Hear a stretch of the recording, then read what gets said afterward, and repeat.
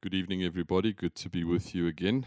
Let's again just open with a short prayer before we continue with our study this evening of the book of Revelation. Father, again, we thank you that we can come into your presence by means of what Jesus has done and accomplished for us. We are incredibly grateful to you, Lord, for your wonderful and amazing love for us, for your salvation, for your hand on our lives.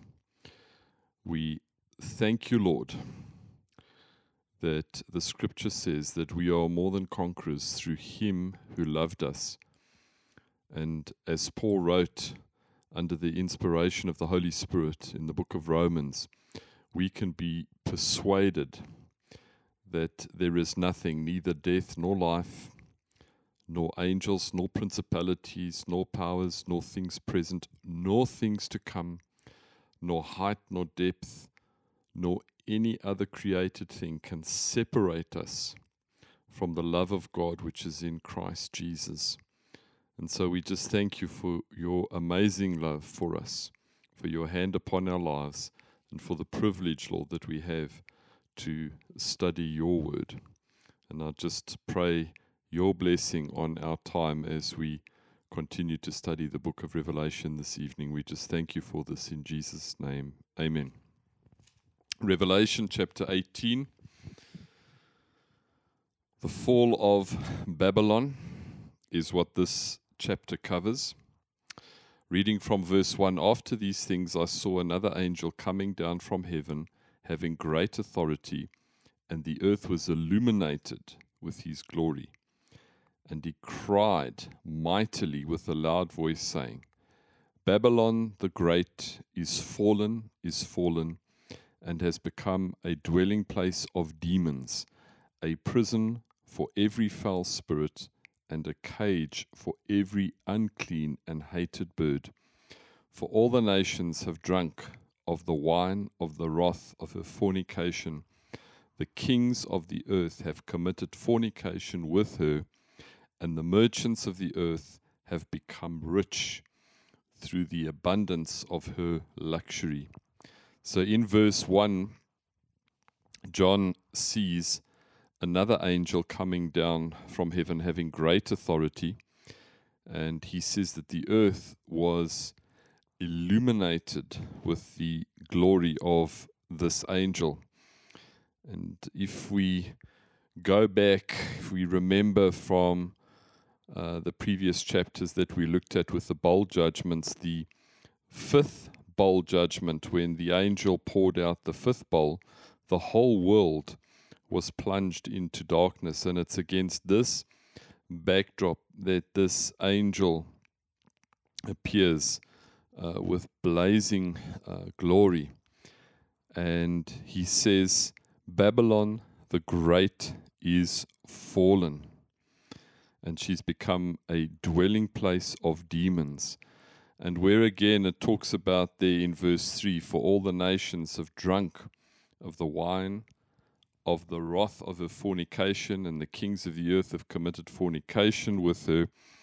Religious Babylon, as we have seen and discussed before, lured the nations into spiritual drunkenness and fornication with false gods.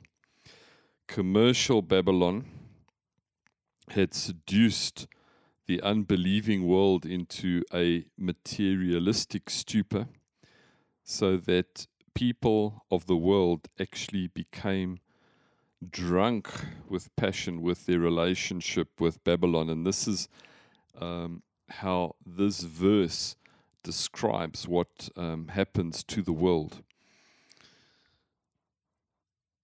And in verse 4, John says there, and I heard another voice from heaven saying, Come out of her, my people, lest you share in her sins, unless you receive of her plagues, for her sins have reached to heaven, and God has remembered her iniquities. Render to her just as she has rendered to you, and repay her double according to her works. in the cup which she has mixed, mix double for her. In the measure that she glorified herself and lived luxuriously, in the same measure give her torment and sorrow. For she says in her heart, I sit as queen, and I am no widow, and will not see sorrow. Therefore her plagues will come in one day, death and mourning and famine, and she will be utterly burned with fire. For strong is the Lord who judges her. So here we see God calls for people to disentangle themselves from this incredibly evil system. And God calls people to abandon the system and come to faith in Jesus. And this message is given to abandon the system before it's actually destroyed. Because the judgment of God on this society that was living, or that is going to happen in the future, was living in a sinful, arrogant, self-indulgent pleasure. And God now is about to judge Babylon and is calling people to come out and to come to salvation and to come to the Lord Jesus. In verse 5, the scripture records, therefore her sins have reached heaven, and God has remembered her iniquities.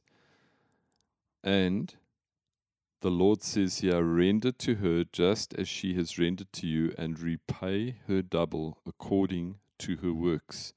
In the cup which she has mixed double for her. God, amazingly, does not remember the iniquities of his people. We have been forgiven our sins, and our sins, when we come to the Lord Jesus Christ, are blotted out and are removed from us as far as the east is from the west, and God doesn't remember them. But what we see here, for an unrepentant Babylon, there's going to be no forgiveness. There is only going to be judgment. And we see here the angel calls for God to recompense wrath to Babylon in her own cup, to repay her according to her deeds, what she has done. And where the angel says there, mix double for her, double has a sense of fullness or overflowing, that the punishment for Babylon will fit the crime, and the cup of wickedness from which so many have drunk is going to incur the judgment and the wrath of God. And the angel is calling here for God to repay her double according to her works. And verse 7, we see there that in the measure that she glorified herself and lived luxury, in the same measure give her torment and sorrow. For she says in her heart, I sit as a queen and am no widow and will not see sorrow. This is really a proud and empty boast from a self-sufficient Babylon, and God is actually going to bring these plagues and judgments upon them. And it was also the same boast of self-sufficiency that was also made by historical Babylon.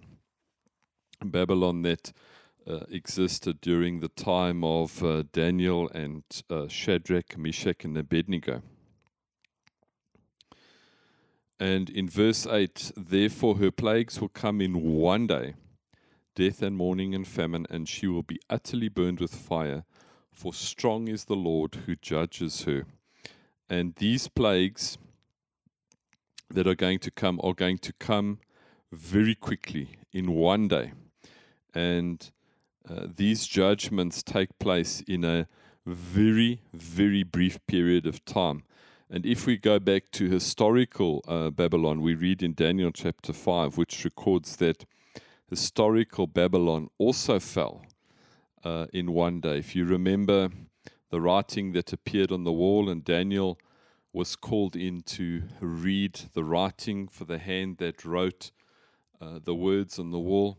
And when Daniel interpreted the writing, he told the king that the kingdom of Babylon was going to be removed from him that very evening. And that same night, the Medes and the Persians came in, and Babylon fell in one day. Verse 9, we read there, the kings of the earth who committed fornication and lived luxuriously with her will weep and lament for her. For they see the smoke of her burning, and standing at a distance for fear of her torment, saying, Alas, alas, that great city Babylon, that mighty city, for in 1 hour your judgment has come. And the merchants of the earth will weep and mourn over her, for no one buys their merchandise anymore. And the rest of that passage goes on there to describe all the goods that the merchants of the earth used to trade with Babylon. And the political leaders of the world are going to weep and lament for the loss of this city that is actually going to signal the doom of the Antichrist's power. And where it says that they wept and lamented for her, to weep means to sob openly. To lament means to express despair. And this is what the unbelieving world is going to just do at this point in time, that they are going to be totally despaired at what has actually come upon Babylon and the judgment that God has poured out on the city. Verse 17 tells us, for in 1 hour such great riches came to nothing, and every shipmaster, all who travel by ship, sailors, as many as trade on the sea, stood at a distance and cried out when they saw the smoke of a burning, saying, What is like this great city? And they threw dust on their heads and cried out, weeping and wailing, saying, Alas, alas, the great city, in which all who had ships on the sea became rich by her wealth, for in 1 hour she is made desolate. And verse 20 says, Rejoice over her, O heaven, and you holy apostles, prophets, for God has avenged you on her. So, where it talks about the people here, when they saw what was happening, throwing dust on their heads, this was an ancient expression of grief. And where in verse 20, the scripture records here, Rejoice over her, O heaven, and you holy apostles and prophets, for God has avenged her. The angel actually exhorts the people of God to rejoice over the deaths of those who are doomed because of God's righteousness and justice. Because God is righteous and He has brought judgment on Babylon, His justice will have prevailed. And God has avenged her. Remember what the scripture says? Vengeance is mine, says the Lord. And there's going to come this time in the future where, as we've seen here, God is going to avenge what has happened to His people, to His apostles, to His prophets, because during this time, religious Babylon the Antichrist is going to persecute the people of God in a way in which the world has never seen persecution for those who've put their faith in the one and only true God and in the Lord Jesus Christ.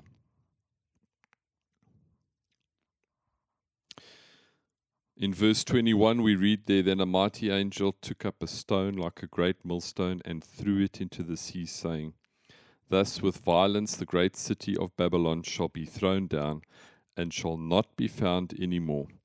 The sound of harpists, musicians, flutists, and trumpets will not be heard in you any more. No craftsman or any craft shall be found in you anymore. The light of a lamp shall not shine in you anymore, and the voice of the bridegroom and the bride shall not be heard in you anymore. For your merchants were the great men of the earth, for by your sorcery all the nations were deceived, and in her was found the blood of the prophets and saints, and of all who were slain on the earth." So, where we see the angel took up a stone like a millstone, millstones were large, heavy stones used to ground grain, and this metaphor that the Word of God uses here portrays the violence of how Babylon is going to be overthrown, and very, very quickly. And the fall of Babylon ends what ever semblance of normality still exists on the earth at that time. After we've studied in the previous chapters the seal judgments, the trumpets, and the bowls, what will happen now, life on earth is going to be so totally disrupted towards the end that the scripture describes here that there's no more music, no more industry, no more preparing of food, no more light, no more weddings, that all of this now has come to an end. And verse 24, religious and commercial Babylon, which embodied the religious and political systems of the world, as we've mentioned before, would have committed unspeakable atrocities against the people of God. And God will avenge that slaughter of his people.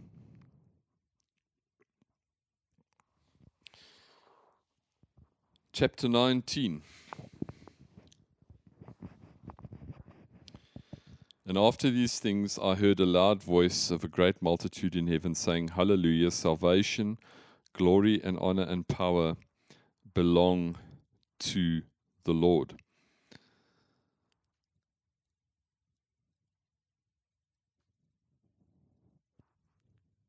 Salvation, glory and honor and power belong to the Lord our God, for true and righteous are his judgments, because he has judged the great harlot who corrupted the earth with her fornication, and he has avenged on her the blood of his servants shed by her. Again they said, Hallelujah, her smoke rises up forever and ever. And the 24 elders and the 4 living creatures fell down and worshipped God who sat on the throne, saying, Amen, Hallelujah. And then a voice came from the throne saying, Praise our God, all you his servants, and those who fear him, both small and great. So after these things, this is a time period after the destruction of Babylon at the end of the Great Tribulation, before Jesus comes back to establish his kingdom on the earth. And the chapter that we're looking at now actually bridges the tribulation period and the millennial kingdom. And we see here that in verse 2, For true and righteous are his judgments, because he's judged the great harlot who's corrupted the earth. God, as we know, God is a righteous God. God hates sin, and he has brought judgment on the harlot who has corrupted the earth. And saints also long for the day of judgment, and godly people love righteousness and also hate sin.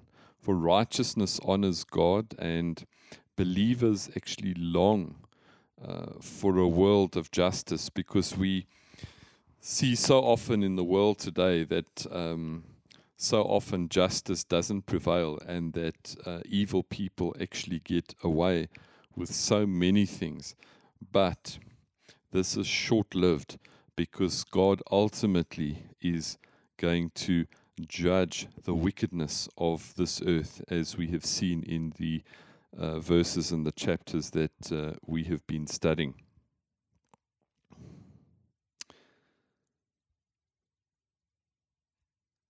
Verse 6, and I heard, as it were, the voice of a great multitude, the sound of many waters, and the sound of mighty thunder, saying, Hallelujah, for the Lord our God omnipotent reigns.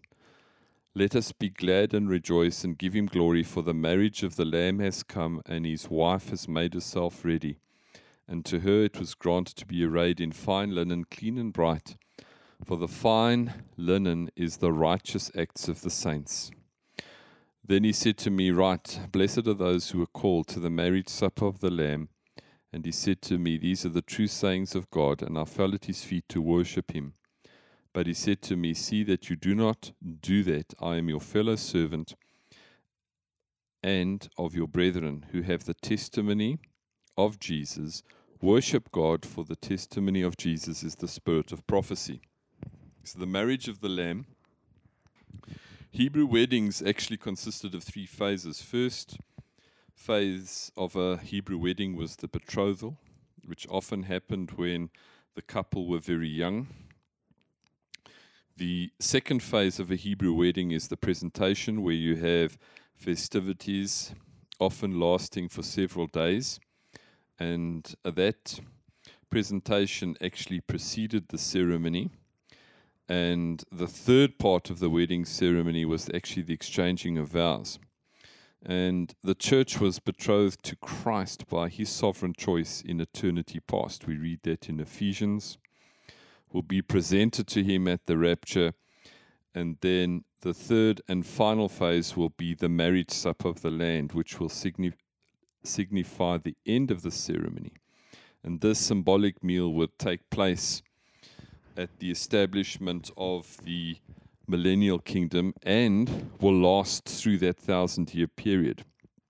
And while the term the bride often refers to the church, it ultimately also includes all of God's redeemed people from all the ages. And in verse 8, where it talks about her being granted to be arrayed in fine linen, clean and bright, for the fine linen is the righteous acts of the saints.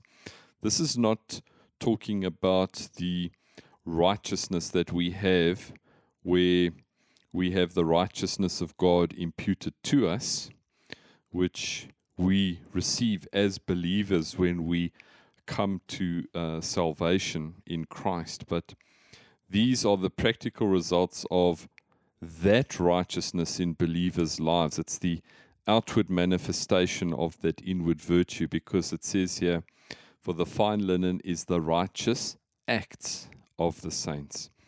And then it says there, right, blessed are those who are called to the marriage supper of the Lamb. And he said, right. And he said to me, these are the true sayings of God, and I fell at his feet to worship him. But he said to me, see that you do not do that. The angel actually tells John not to worship him, because he is just a fellow servant like John, we are called to only bow down and worship God, not to worship angels. And just going back to verse 9, where it says there, blessed are those who are called to the marriage supper. What is, or who is referred to here, is not the bride or the church, but the guests. Remember, a bride doesn't get invited to a wedding. The bride actually invites. And these are those who are believers, though they are not the bride. They may be people that are in the millennial kingdom, tribulation saints, believers that have come out of that time period, that are alive during the time of the millennial reign of Christ. And they are the ones that are invited to the marriage supper. And that's what it's talking about there. Blessed are those who are called or invited to the marriage supper of the Lamb. So remember, the church, being the bride, is pictured as pure and faithful, and not a harlot like Israel. And we are only pure in the sight of God solely on the basis of what Jesus has done and accomplished for us.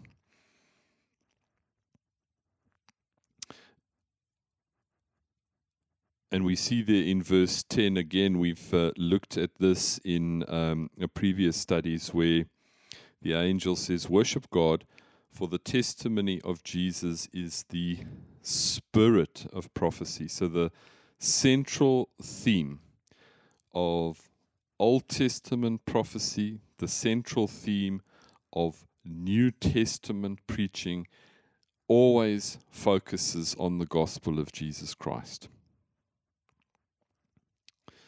Verse 11, now I saw heaven open, and behold, a white horse, and he who sat on him was called Faithful and True, and in righteousness he judges and makes war. His eyes were like a flame of fire, and on his head were many crowns, and he had a name written on it that no one knew except himself. He was clothed with a robe dipped in blood, and his name is called the Word of God.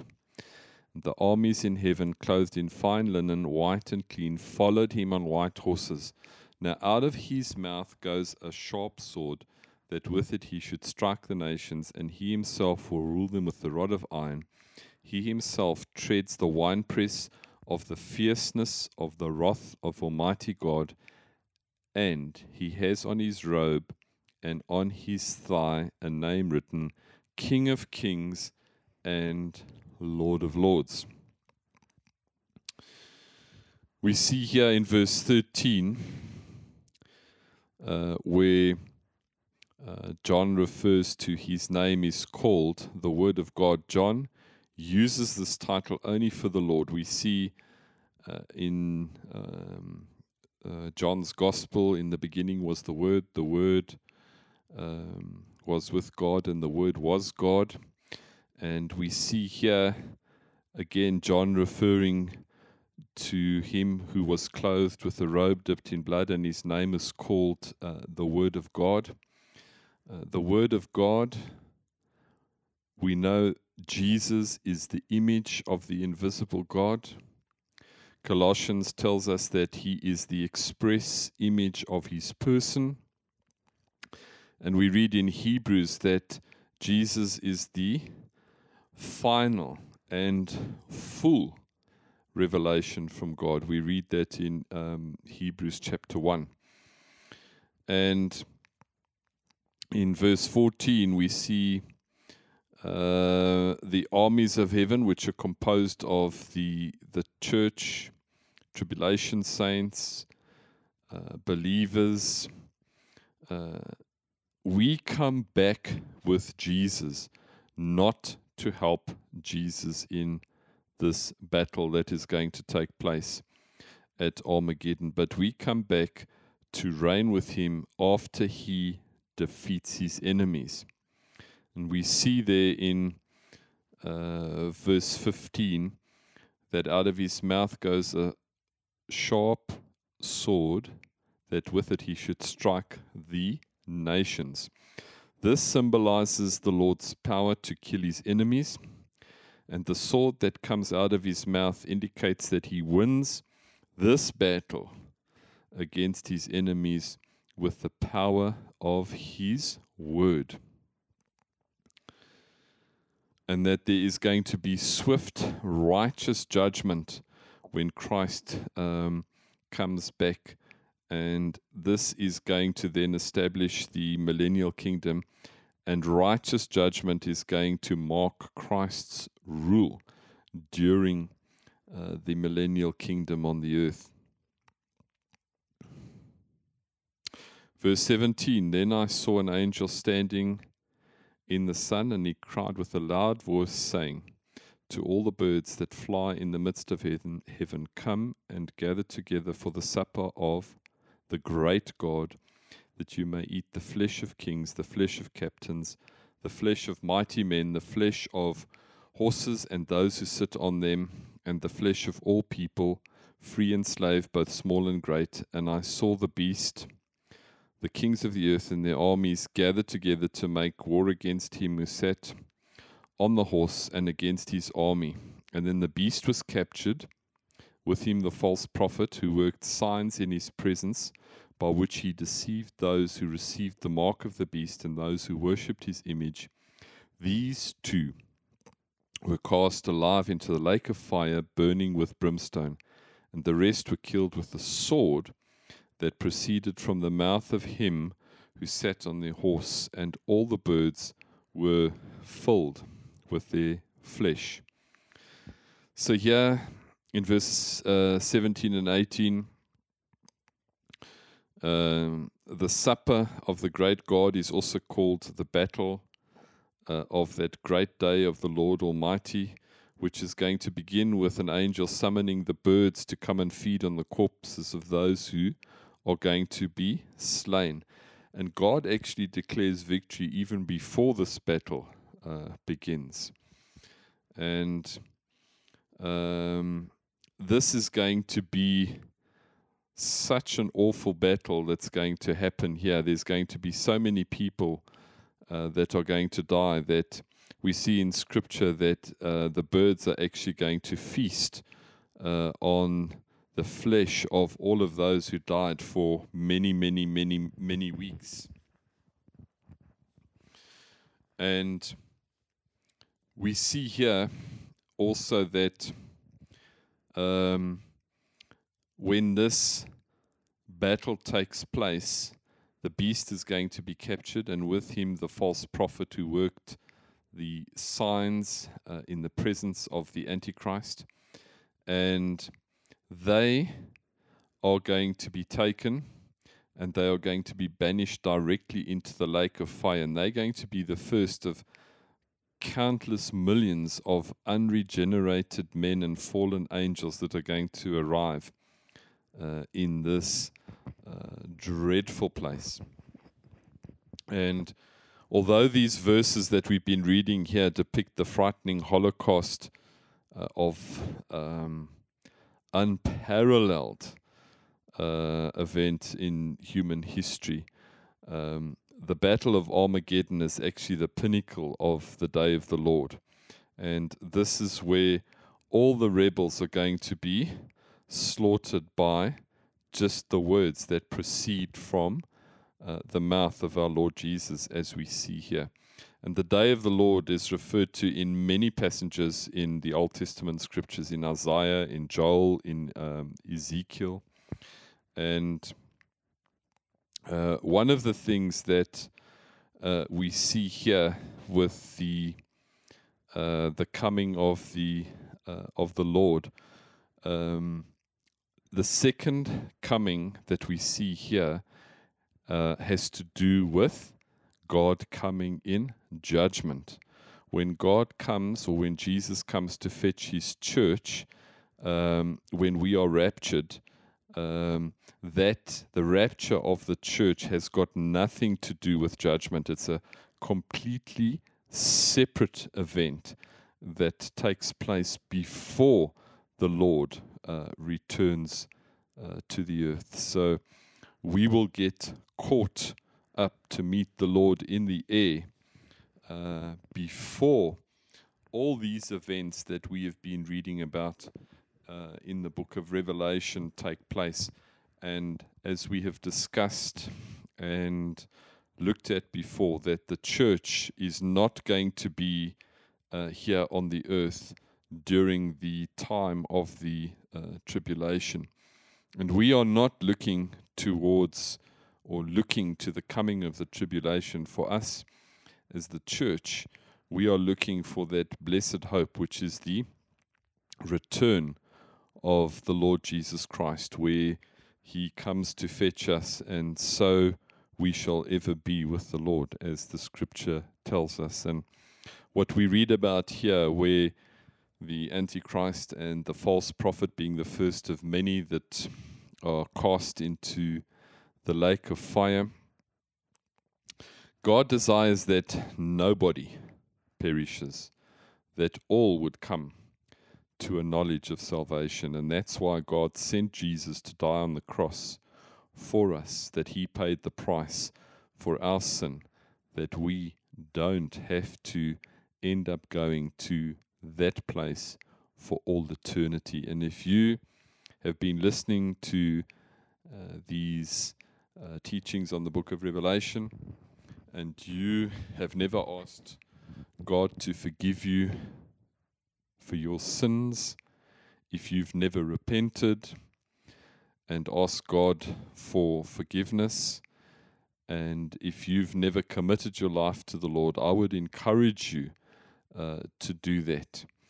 We are living in a time period now where we see we are living on what I would call the threshold of the time where the Great Tribulation is going to come upon the earth. We don't know how much time we've got left, and the Lord could come back to fetch us at any day. And the blessed hope that we have for those of us who've put our faith and our trust in the Lord Jesus Christ is that soon we will be looking forward to going home to be with him. I don't know how long that is going to be in the future, but we see events that are taking place in the earth today with they are speeding up so rapidly that we are moving very, very quickly, I believe, towards this time period, and that we don't have much time left before the Lord actually comes back to fetch his church, that we would then be with him forever. So if you've never committed your life to the Lord, I would just encourage you to do that. Father, we just thank you for the time that we've had again to just study your word. I just pray your blessing on each and every single person that has been listening to the study tonight. And again, we just thank you, Lord, for your hand upon our lives, that you watch over our coming in and going out. And we thank you for the blessed hope that we have, that we look forward to the soon return of our Lord Jesus Christ. We just thank you for this in Jesus' name. Amen.